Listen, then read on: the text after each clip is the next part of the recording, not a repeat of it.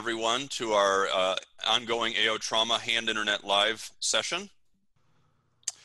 Tonight we're pleased to be joined by Hill Hastings. Hill is an emeritus professor of orthopedic surgery from Indiana University, and he's now, we'll talk about this in a little bit, he describes it as semi-retired in Telluride, Colorado.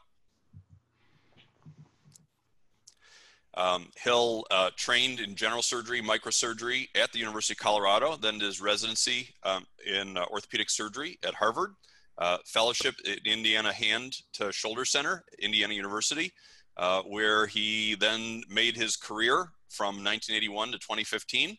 And again, he describes himself as semi-retired, but he's got a lot of involvement in Telluride. Again, in addition to Hill that we're going to be spending our evening with, Kim Mesra is going to help us out and field your questions. So thank you for joining us. We put together a very clinically based talk to give some insights into Hill's career. The way this is set up, we have a number of sections based upon things that Hill has been formative in. And each of these sections is sort of started with a case. So this first case is a 63-year-old right-hand dominant woman who had a left elbow fracture as a child. She now complains of pain and limited range of motion in her left elbow. Next is her radiographs. And as you can see, pretty significant radiocapitellar and ulnar trochlear arthritic involvement going along with her poor motion. So she underwent total elbow arthroplasty, as you can see here, and then did well, and follow up here. She is 7 years later, maintained her motion and good function, and very pleased with her results. So this sort of sets the stage for us. And I put together a series of questions that I had, and I think will be interesting for us. As many of you know, Hill was involved in the design and the development of the Discovery elbow. So at the time, just to set the stage, the prevailing implant was the Coonrad-Mori, and I wanted to sort of pick his brain on what was his inspiration for developing this implant compared to that. Problems, pioneering a new design, reflections on working with industry, and then for those of us that do total elbows, some tips and tricks and surgical technique, and some rehab tips and tricks, and then if he had it to do all over again, what would he do differently? Okay, well, thanks, Jeff. I'll see what I could do with this. So unlinked arthroplasty, I was experienced with that in the early 80s with the capitellar condylar. The advantages are minimal bone resection, but the inherent risks are instability. It's a little tougher to restore soft tissue balance. Some of the unstemmed humeral implants can migrate, and this was an example of a capitellar condylar that I did. She did great for 6 weeks, and then she fractured off a very tenuous ulnar collateral attachment and required reconstruction of her ulnar collateral. I visited Willie Suter in Edinburgh in '89 and started using his implant. This is one of the failures with a total polyethylene ulnar component that subsequently was revised to a metal back component. The second generation sloppy hinges, such as the male modified Coonrad, have been kind of the mainstay. And I used that through the 90s. And I started seeing a high rate of bushing failure that seemed to be under-recognized by others, and certainly in the literature, with cases leading to ugly black particulate polyethylene debris, as you see here, failed polyethylene bushings. At times, it would disassemble, and here on the right, you see osteolysis that ended up to a fatigue fracture of the humeral implant. Tom Wright in Gainesville and I looked at a series of our cases in the 90s and felt that there was really high small area loading on the eccentric surfaces of this implant that can lead to polywear, polyethylene debris. Eventually you get metal on metal contact, the index being the C-ring popping off. We felt that when there was more than 7 degrees of varus valgus on stress, it showed significant wear. And when there was more than 10 degrees, total failure of the bushing implant. So I felt we needed a better way of accurately and reproducibly positioning the elbow flexion extension axis, a better way to distribute contact forces over a larger surface area. Other than a true hinge, we wanted to provide stability without a hinge. In individuals without a radial head, ideally preservation of their ulnar claudal ligament to protect against valgus stress. Most of the implants had set sizes for the humerus and ulna, and there are often times where we felt we needed a different size humerus and a different size ulna. And the male modified Coonrad at least required connecting the elbow before impacting the humerus in all the way, which is a tricky step. The anterior flange, which provides additional support and rotational support, can sometimes impact against the coronoid, leading to pistoning and loosening of the ulnar component. And also it's a little bit difficult to bone graft underneath that. So what we came up with was a hemispherical design that you see here. We studied this in the lab during the development of this, and our moderator, Jeff Lawton, recently, a year ago, published their look at the neck cell and the discovery, pretty much underscoring that, yes, it does share load over wider surfaces areas in both varus and valgus. Most joints, hip, knee, elbow, tend to fail through the poly, so we thought we needed a method for exchange of the poly if needed. And the poly we incorporated was a highly cross-linked vitamin E poly that's been shown to be resistant to wear and oxidation. So this was a combined project with Tom Graham and along with the engineer at Biomet, Bernie Berlesman.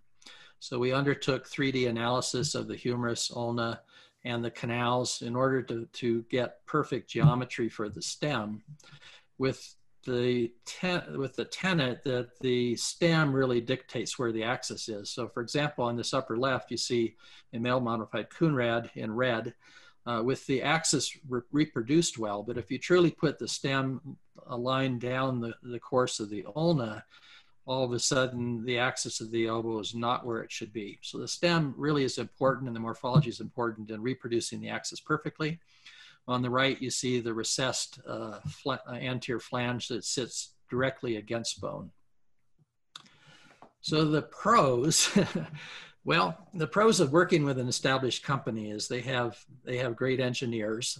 They have the ability to generate prototypes, and they have support with patent and legal issues. Biomet was very responsive in helping develop this elbow. We went through several reiterations, lab testing, bench testing, and so on. Obviously, industry has a wide distribution system and teaching capabilities, but on the other hand, incentives may not always be aligned. So clearly, elbow is a small market compared to shoulder, hip, and knee. And so there may not always be the same incentive for industry to follow what physician designers really need to be done. So for example, we developed a discovery radiocapitellar replacement, a hemi, revised ulnar bearings, revised condyles, and they were slow to implement that, even though we did bench and lab testing and stress testing and all of that. And then some may know that Biomet was acquired by Zimmer, and that slowed down some of those developments either further. And what you see on the right is a part of the discovery system, which is a skeletal reconstructive system that we developed with the discovery, and that was retained by Zimmer, with the discovery kind of split between DJO, Zimmer, Biomet, and Lima. Well, so some tips on doing things. A lot of surgeons have been used to describing the approaches as either triceps sparing or triceps preserving. I think that's pretty confusing. So I prefer to use triceps on or off, which makes it very clear. So I advocate triceps off on all cases in an early surgeon's experience. Cases with marked contracture or where the humerus is eroded into the ulna are difficult for exposure, so the triceps off makes it a lot easier. And most revision cases where you have to explant components and perfectly see anatomy to redo them, triceps off is an advantage. Triceps on, as I'll talk about, certainly can be done with primary simple cases without contracture. It is the go-to way for distal humerus fractures, and with experience, it can become the go-to experience for most surgeons. There are several options. The most popularized was the Brian Morey approach, where you detach the triceps and reflect it laterally. The mirror image of that is the extended Coker, where you detach the triceps and reflect it medially. And it is possible with that same approach to leave the triceps and ulnar collateral completely intact. I'll show you quickly a distal-based triceps flap, which I believe is the easiest way and predictable way to do it, and also a method for revision. So the simplest is simply a posterior incision with a distally based tricep flap that leaves Sharpie's fibers of attachment completely intact.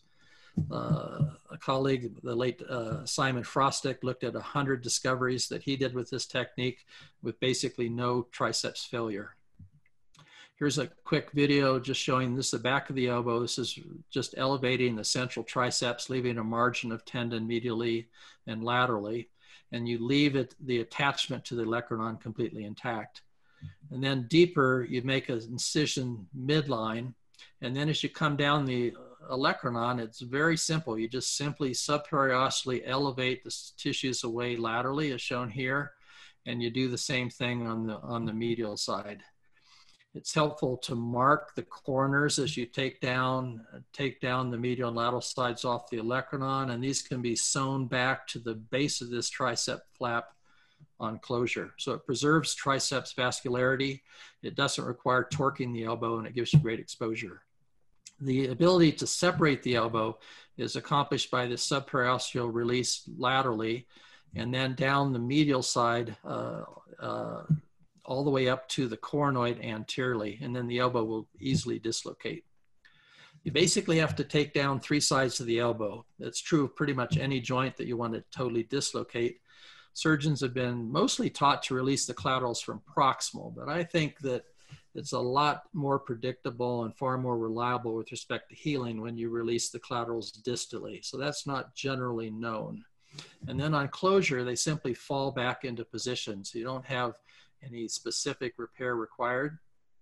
This implant lateralizes the stem of the implant, so it does allow you to preserve the normal tension on the ulnar collateral, and in many cases, you don't even need to take down the ulnar collaterals, which helps serve as a tension band for absent radial heads. Probably the biggest mistake I see surgeons make using this prosthesis is they don't make a deep enough slot into the proximal ulna. So you need to take a 5mm burr and make a generous slot. And then as you rasp, you need to torque the rasp posteriorly. So you truly rasp down the length of the axis of the elbow, and that'll place the proximal axis in the proper position. Triceps on, when we first started, we used incisions medial and lateral to the triceps like Alonso Yames. And it's easy to buttonhole the humerus off to the side, but it's more difficult to see and prep the ulna. And rotational alignment is particularly important for the ulna, as studies have shown that if it's malrotated by 10 degrees or more, it does lead to accelerated loading and poly wear. So most of us over time have migrated to what we call a lateral paraolecranon approach. So you make an incision in the lateral third of the triceps. So the medial 2/3 is completely intact. You retract this lateral triceps laterally, and that respects the 15-degree angle between the olecranon and the olecranon shaft and puts you in the best position for rasping and reaming down the axis of the ulna. For revision cases, you oftentimes need more proximal exposure, and if you try to retract the triceps all the way off to one side, that's difficult. So a Guichand split, just a midline split, is the easiest way to do that. It gives you great extensile exposure for both the humerus and the ulna. If you were to go medially with a Brian Morey, oftentimes you need to redissect the ulnar nerve, and it can be densely scarred, difficult and dangerous to do so. So this is the easiest way to do so. Recognize also that with fracture, and with revision cases where you're lacking the distal humerus, the more proximal humerus becomes very voluminous. So here, for example, is a 6 millimeter stem. You can see how small it is within the diameter, which would lead to a very large cement mantle. So as part of this project, we developed the SRS comprehensive system that allows you to choose various diameters of stems and various lengths of humeral stems, and then various lengths of buildup for the discovery distally. And this has been a great tool for revision surgery. So here's that case where the male-modified Coonrad broke the humeral and ulnar stems were still secure. Here's a window in the humerus and a window in the ulnar for getting those out. And then this is the SRS with a modular length of anterior flange that you can choose. Here it is in position. Here's her motion on the table. And then here's her motion at 6 weeks. So we usually don't start motion till 2. She has fair flexion at this point and fair extension. So would I do it again? Yes, of course I would. I think for all of us, it's really rewarding to take on a new problem and work collaboratively towards a solution. Of all the things I've been involved in, I've realized that it's not a one-step process. You need to develop, test the prototypes, study it, run anatomical labs, put it into clinical practice, and then study your results. And there's oftentimes progressive changes or tweaks that need to happen. But I think the downside is, there's no assurance you can maintain control if you work with established industry.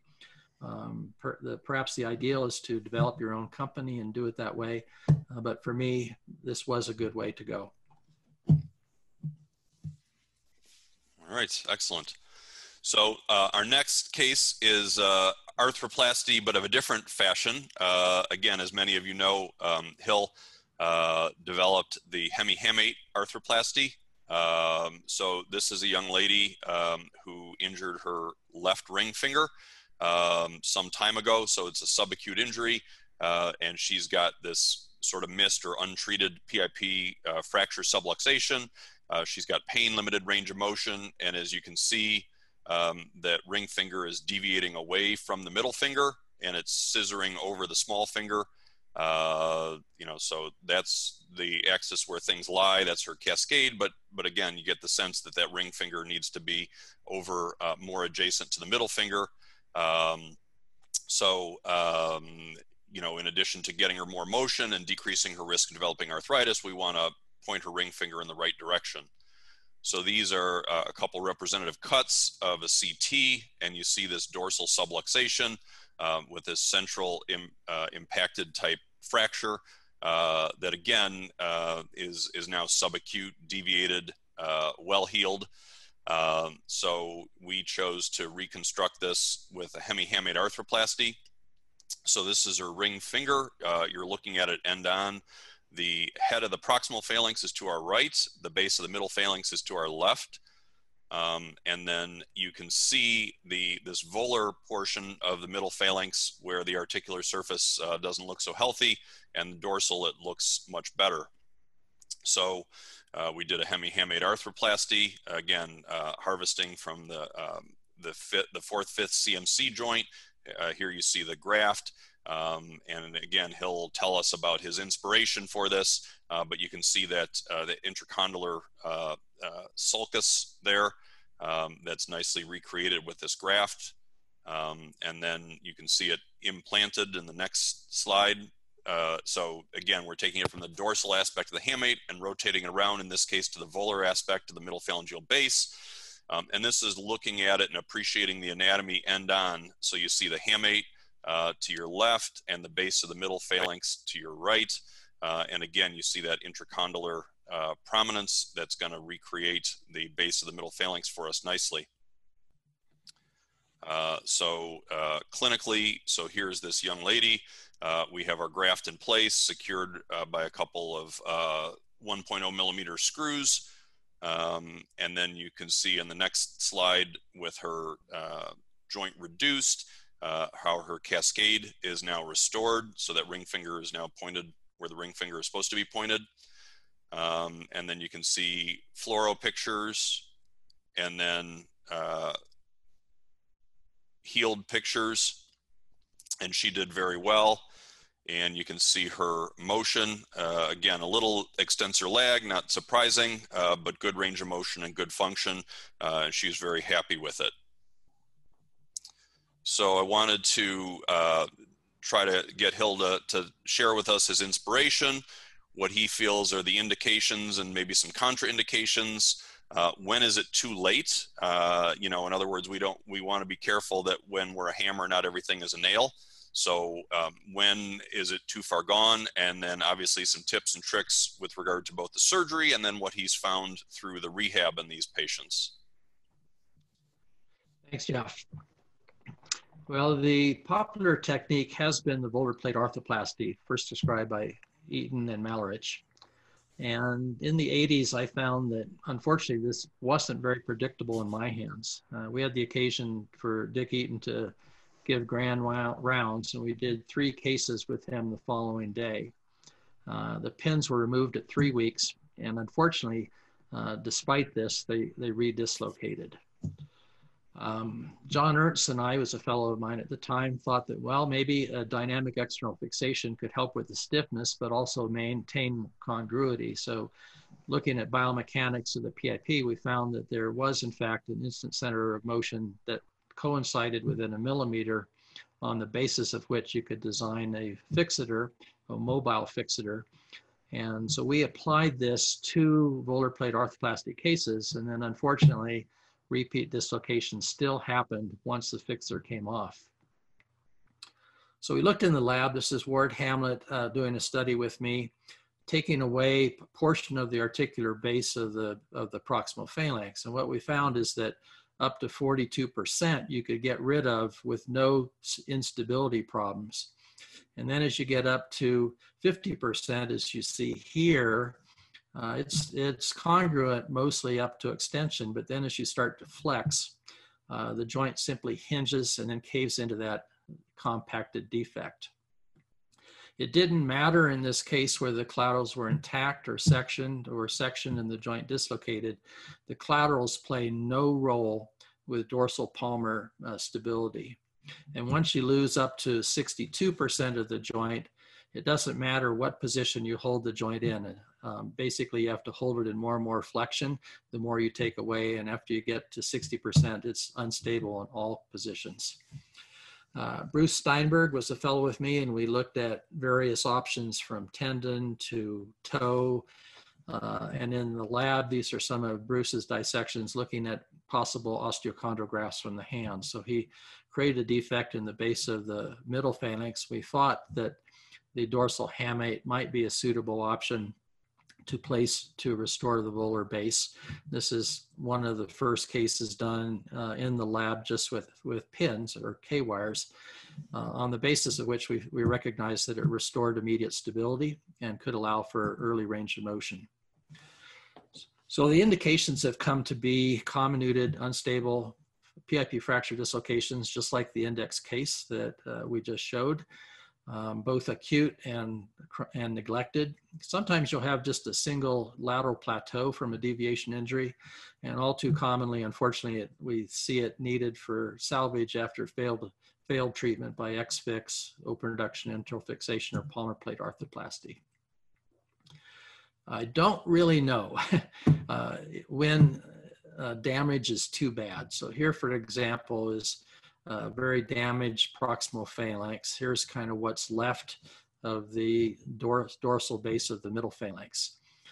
Obviously, you need good flexor and extensor mechanism, soft tissue coverage, and you really do need a patient that can comply with postoperative therapy. So in young adolescents or rebellious individuals, you may need to take care.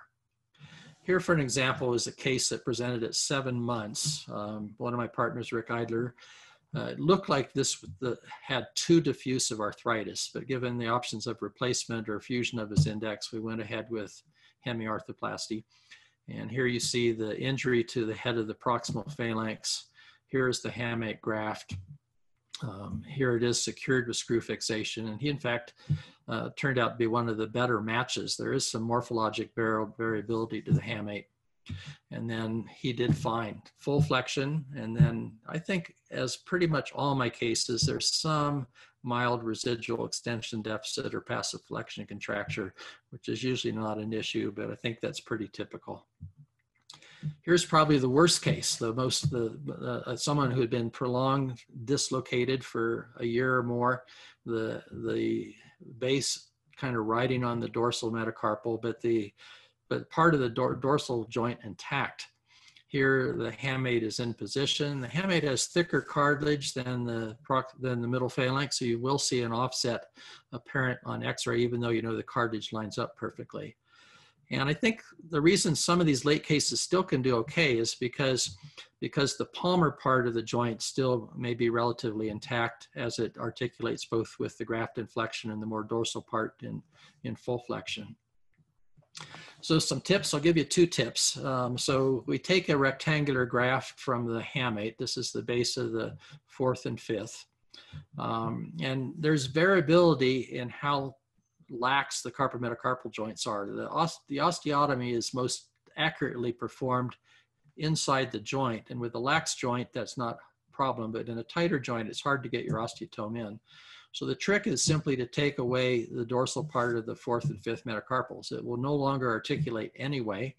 And this gives you the perfect axis for taking this graft, which should go deeper as you go more proximal. So it goes from distal dorsal to proximal deeper.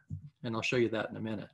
So the second tip is the most important thing to make sure people do well, is to reproduce the concavity of the articular base. If you fail to do that and it comes out too flat, then you end up with dorsal palmar shear forces that can break the joint down. There are 2 tricks to doing that. The first is to make sure the distal part of the graft is thicker than the proximal part. So there again is the need for that angle as you do the osteotomy into the hamate. One may be tempted to simplify the defect in a rectangular position. It's actually better to leave a little ledge distally and to make your simplification of the recipient bed a bit of an angle. And then that in itself leads to tipping of the graft. Those of you who have done it will notice that the distal part of the graft sometimes can be prominent, almost always is a bit prominent. You can just simply excise that as your screw fixation is proximal to that. Rehab, there's nothing secret about that. If you try to move them too early, they're just too swollen. So the answer is usually 3 to 5 days, usually 4 or 5 days. Edema control is critical. You can work on active and passive range of motion. We usually do put a 5-degree dorsal block splint just to protect the repaired volar plate at the end of the procedure. And healing's usually sufficient enough by 6 weeks so you can begin strengthening. And if there is any residual passive flexion contracture, you can start working with that.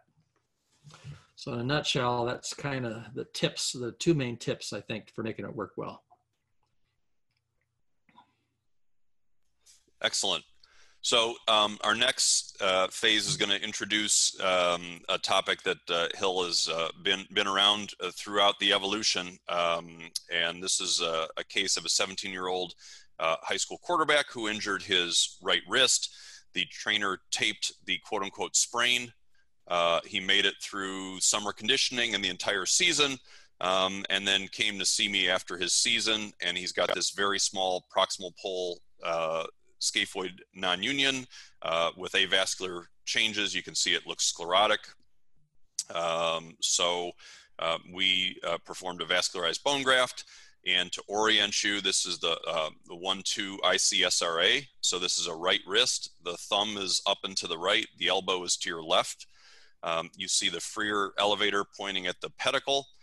You see the prominence of the second dorsal compartment and then the first dorsal compartment in the background. And then in the subcutaneous tissue, you see the radial sensory branch. So this is what it looks like when we harvest our graft. And then we go ahead and insert it. Here you see his radiographs with insertion. And then healing, I get a CT scan to prove trabecular bone bridging. He did well, and you can see his range of motion. It's his right wrist. And again, a little loss of extension, but I'd take this 10 times out of 10. Good range of motion, good deviation, and he got back to his level of sport, finished his high school, and then went on to play in college. If you want to advance, Hill.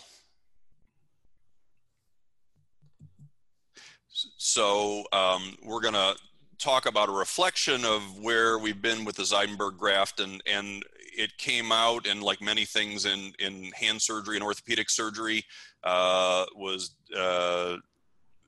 supposed to, if you go back one, Hill, it was supposed to address a specific task, and it was maybe a little too widely applied, and then fell out of favor a little bit.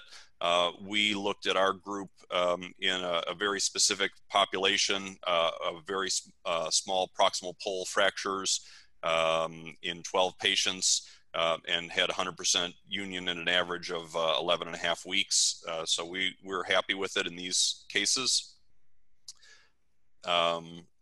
And I just wanted to get Hill's reflections on some of the pearls of the relevant anatomy. And again, looking at the whole time span of where we've been with the vascularized bone graft, beginning with the wide adaptation of Zeidenberg, then falling out of favor, other pedicled flaps and grafts, free medial femoral condylar graft, and then the thought that, well, do we really need this anyway? And isn't it just good carpentry that we need, and just cancellous bone and a compression screw? So where does Hill think it sits now? So this is a big topic. And I'll give you a little history on this. So on the center, upper center, you see some latex injection studies that Carl Seidenberg and I did. And the pertinent anatomy to the 1-2 ICSRA that Jeff just presented. And you can see it here coming off the radial artery and then coming back proximally underneath the brachyradialis. There are vessels between each of these compartments, and they provide blood supply distal to the epiphyseal plate. So you can take vascularized grafts also from Lister's tubercle, from the floor of the fourth compartment. You can use them in different carpal applications. We also determined that there are volar carpal arteries off the communicating vessel between the anteroosseous artery and the radial artery that can be similarly harvested as a vascularized bone graft and rotated. I'll talk about that. For many, many years, people used vascularized iliac crest grafts, and more recently with the Mayo Clinic, the popularization of the medial femoral artery graft off the descending genicular vessels. Carlos and I tried to determine where the biggest amount of vascular bone was, and this is some India ink injection studies. We also tried with gadolinium, and we found that the biggest area of vascularity was about 12 millimeters proximal to the radial styloid. It's interesting, if you do this in an adolescent, you'll see the epiphyseal plate, and you'll see that it's vascular distal to that and not so much proximal. But as the epiphyseal plate closes, that zone of vascularity extends much more proximal. So this is really a blood supply distal to the epiphysis that then becomes more generalized once the epiphyseal plate closes. Is it better? Yeah, vascularized grafts are better. This is a canine study by Alan Bishop and colleagues at the Mayo Clinic. They took a canine model carrying out a fusion of the wrist with vascularized grafts. One graft, they did cryotherapy to the graft, and none of those healed. My former partner, Greg Merrill, with the late Joe Slade, looked at 5 studies using for proximal pole non-union with 88% success with vascularized bone grafts and 47% without, and a trend towards better results when there was previous surgery. Here's a large series, a large meta-analysis of articles, 5,000 plus patients, again showing a trend with just cast 80% union, non-vascularized graft with internal fixation 84, vascularized 91. So there is a trend towards better and quicker healing with vascularized grafts, but yes, you don't always need them. And a number of studies have shown that non-unions can heal with a non-vascularized graft through a simpler way of just adding cancellous graft and screw fixation. So where did this sit? So this is my former fellow, Jenny Green. She practices in Australia now, looking at Carlos's and my cases, 106 cases. Basically, we found 92% union confirmed by CT or in Argentina experienced by tomograms. If you look at the Mayo Clinic experience, lesser union rate, 72%. And very important is that humpback deformity was predictive of non-union.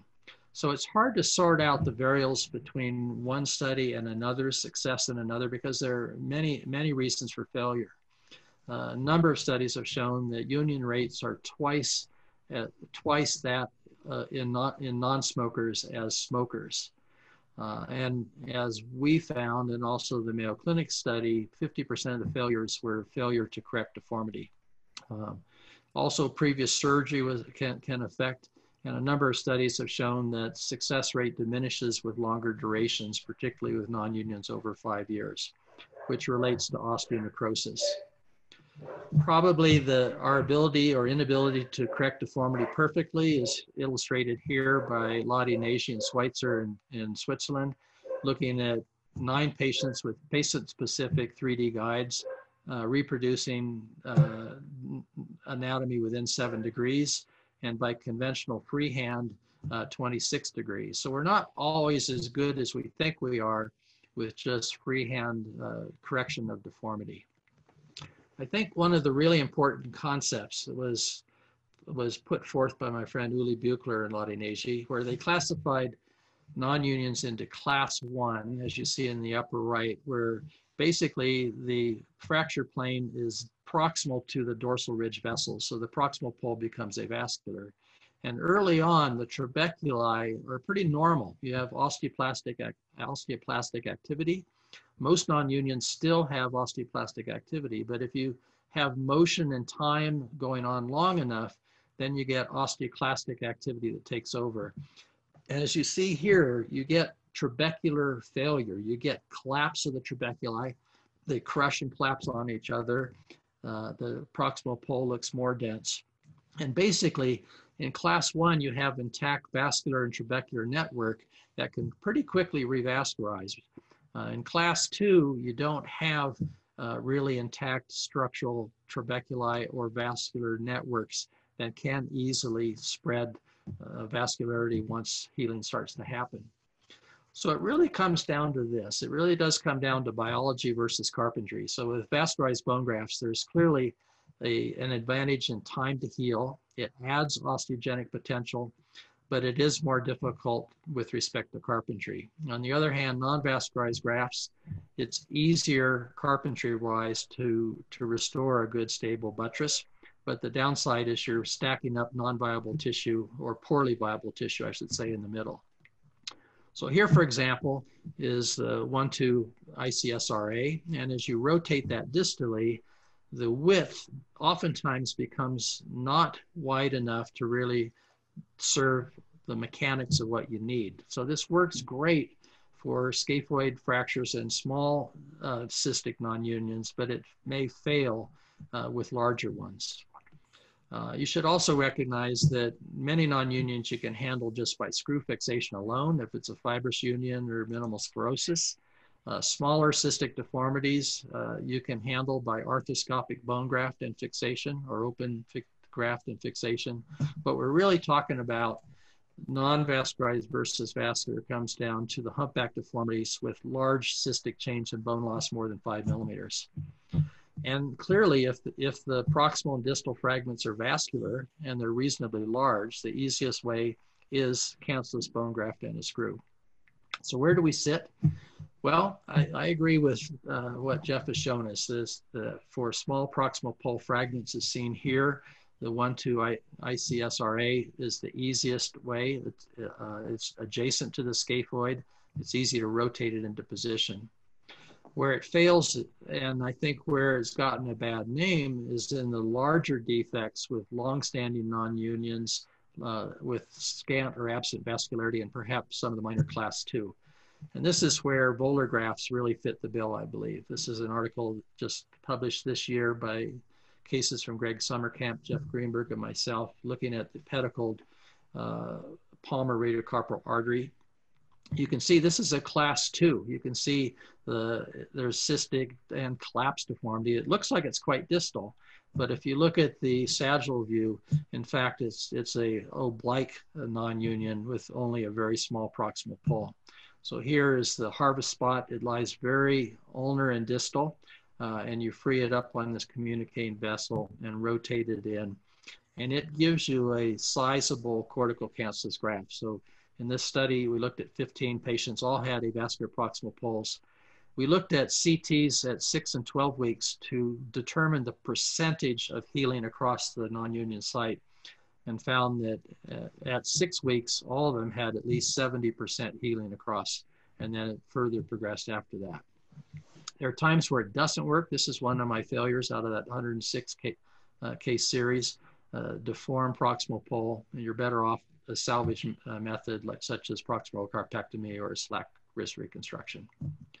So that's kind of how I look at it, and it takes studying the scaphoid to really figure out where you are with it. All right, so now we're going to switch gears a little bit. This is a 32-year-old woman with pain and limited range of motion, and this is her in the OR flexing her right elbow. So in this case, we did a capsulectomy through a medial approach, and you see the column type approach, and going anteriorly excising capsule, either decompressing or transposing the ulnar nerve and going posteriorly. And then here you see her doing well and happy with her return of motion after capsulectomy. So I wanted to get Hill's thoughts on how to treat contracture, what his indications are for capsulectomy, how he chooses to go medial, to go lateral, maybe when not to offer a capsulectomy. And then also as a little side branch, without getting too far down the rabbit hole, talking about the role for interposition arthroplasty and possibly even hemiarthroplasty. Thanks, Hill.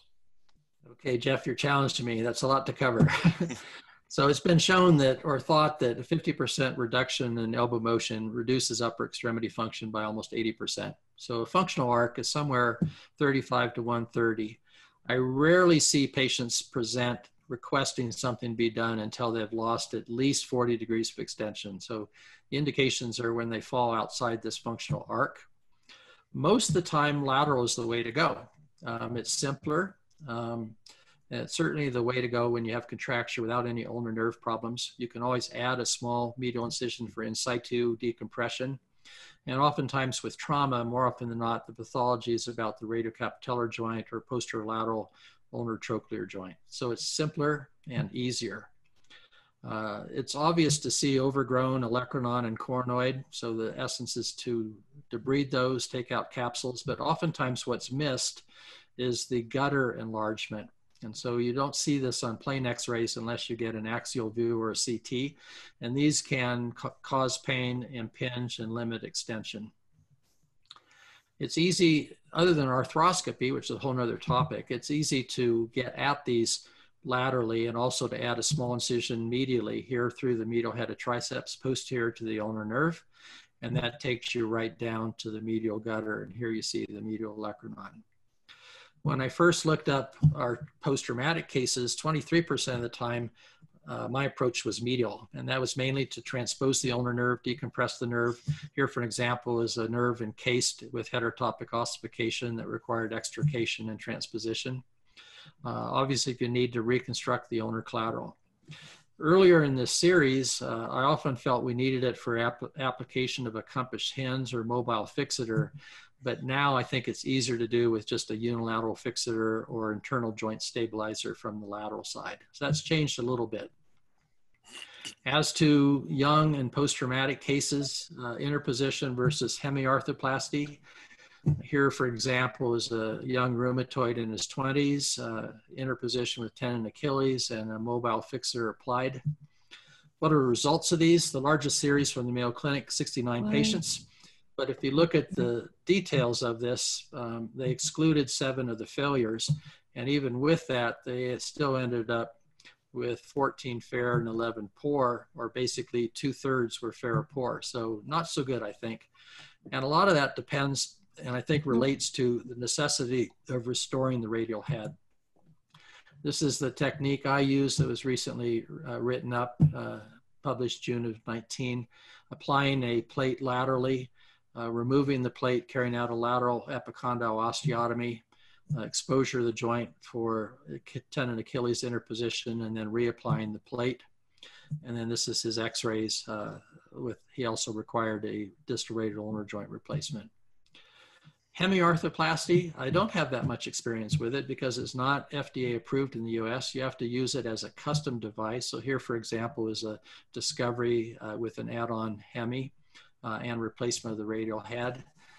All the studies have come from outside the United States, and I'll just reference one by Greg Bain and colleagues who collated all the studies reported until recently, which were 121 cases, feeling that the indications for acute distal humerus fracture that can't be fixed in active older patients.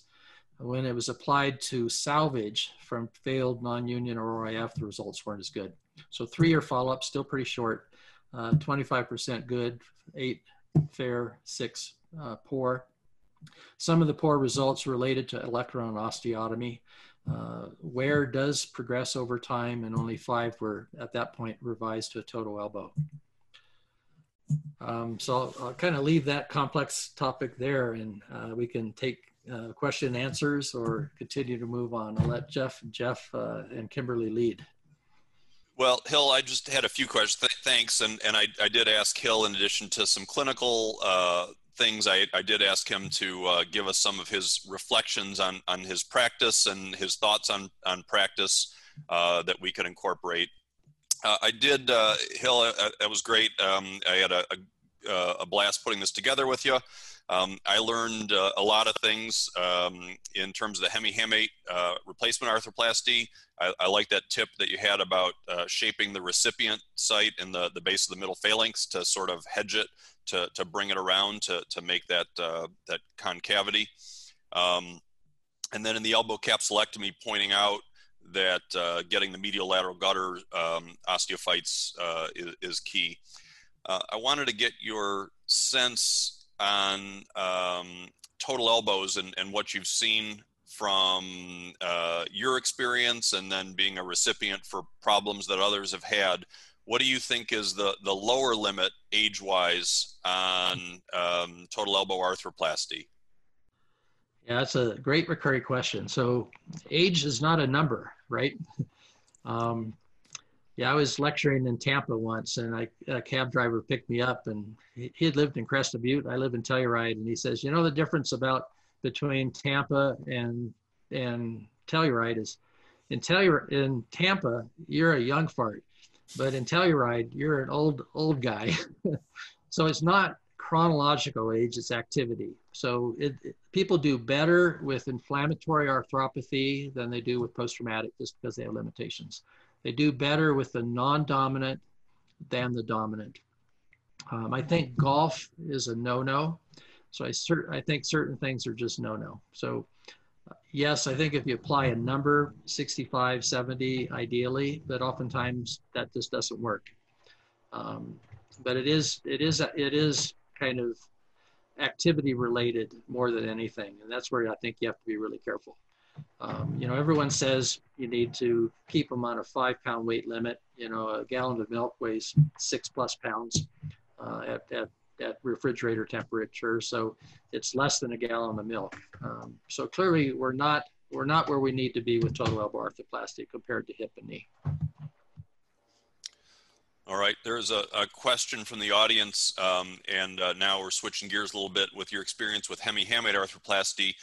Have you ever noted patients to have morbidity associated with the harvest, either pain or difficulty with range of motion, difficulty bringing their hand around and capacitance and cupping?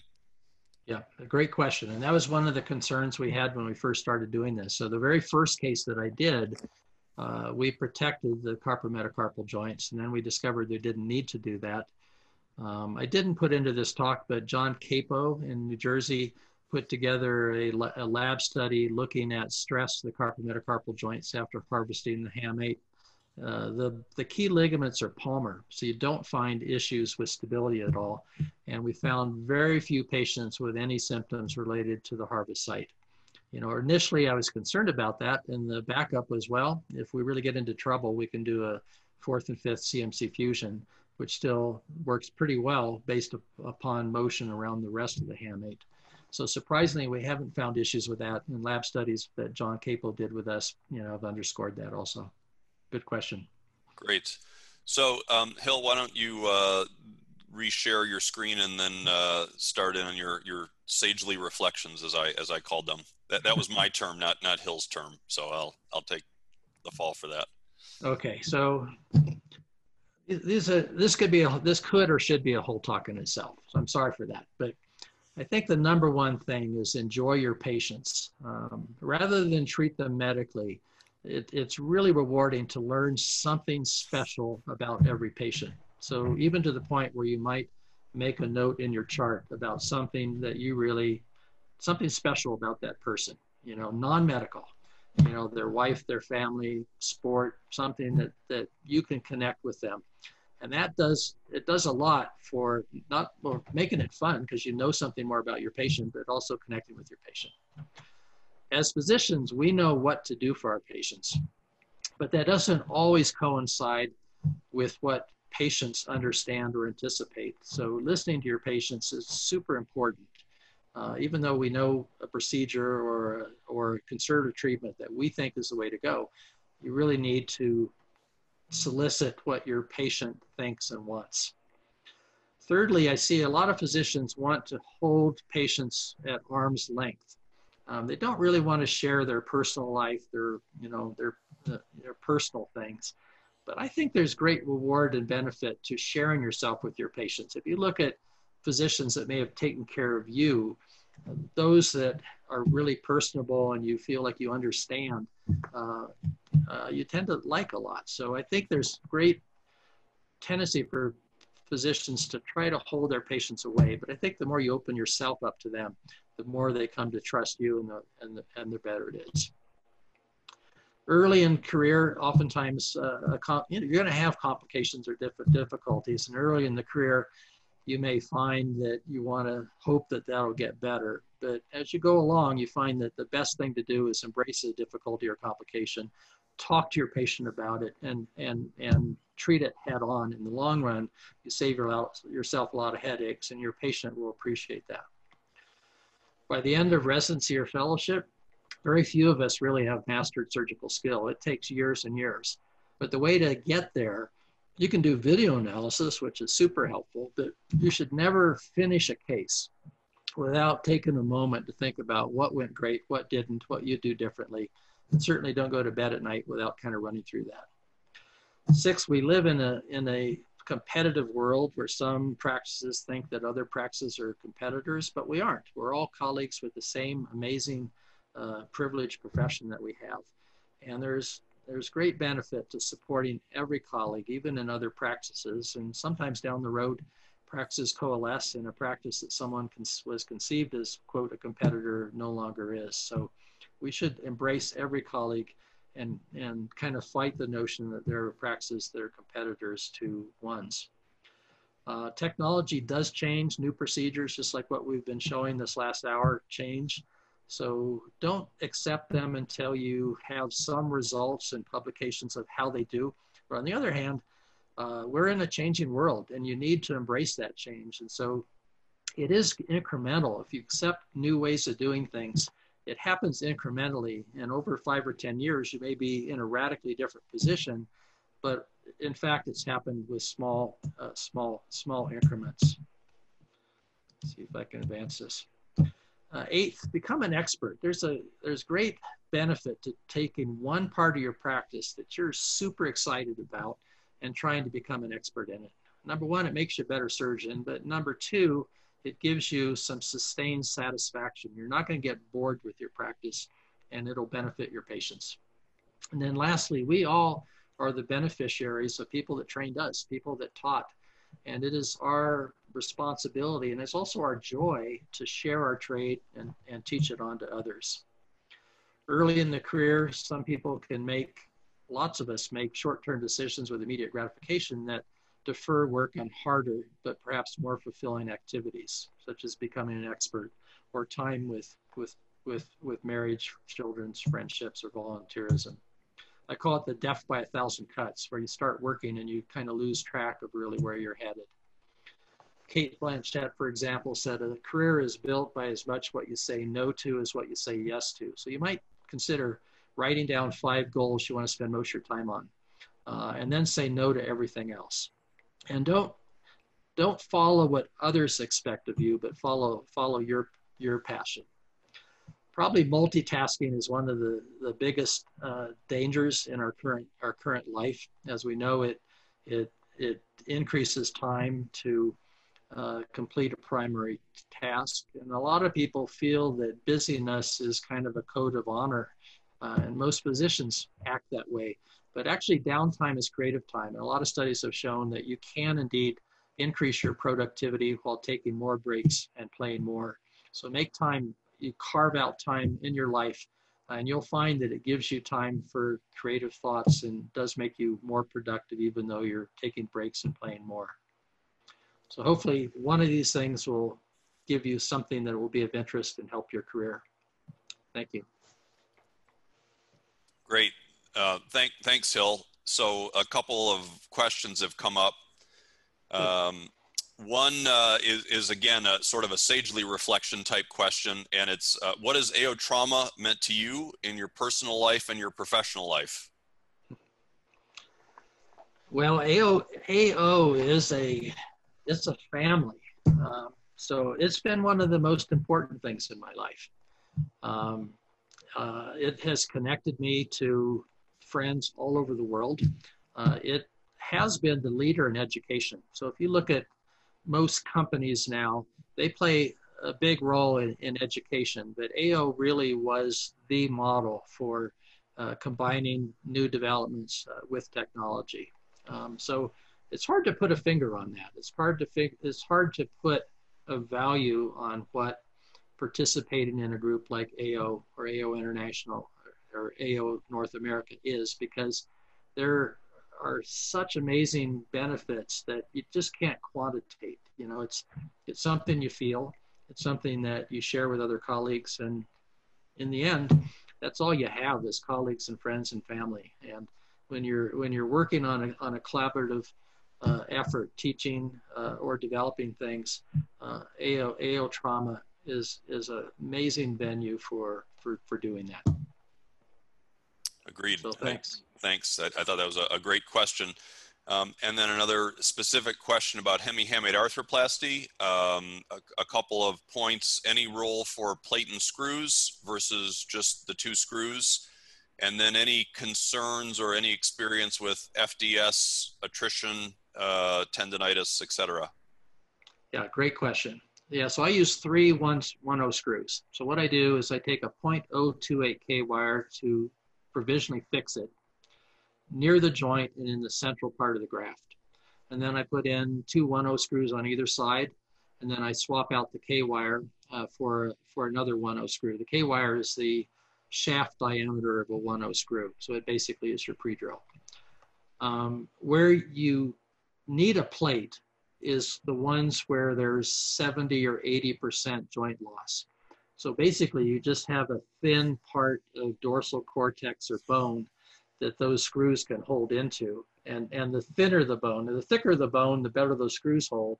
And the thinner the bone dorsally, the more dangerously they hold. And so the ones that are 2 scenarios: one, an unpredictable athlete, a hockey player that walks in with his pants halfway down, that you know may not respect your protocol. So a plate, a small mesh plate will help with that. So I use a 1/3 mesh plate, cut it down to 4 holes, and usually just a couple of those to fix it.